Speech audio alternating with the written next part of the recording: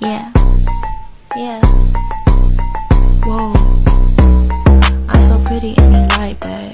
When he get it up, he deep in. Hola amigos, hoy les voy a mostrar cómo me realicé mi nuevo look. Primero dividimos el cabello en tres partes. De esta manera le colocamos una cola a la primera parte de adelante y en la parte de atrás peinamos muy bien para que cuando vayamos a cortar el cabello se corte bien. Colocamos una cola y la ponemos en el a nivel de donde nosotros queramos cortar el cabello. Entonces a mí se me dificultó un poco porque tengo muchísimo cabello, pero finalmente lo logré. Ahí pueden ver cómo me quedó súper cortico. Ups. Parte delantera cortamos de abajo hacia arriba o de arriba hacia abajo, como tú prefieras y sea más cómodo.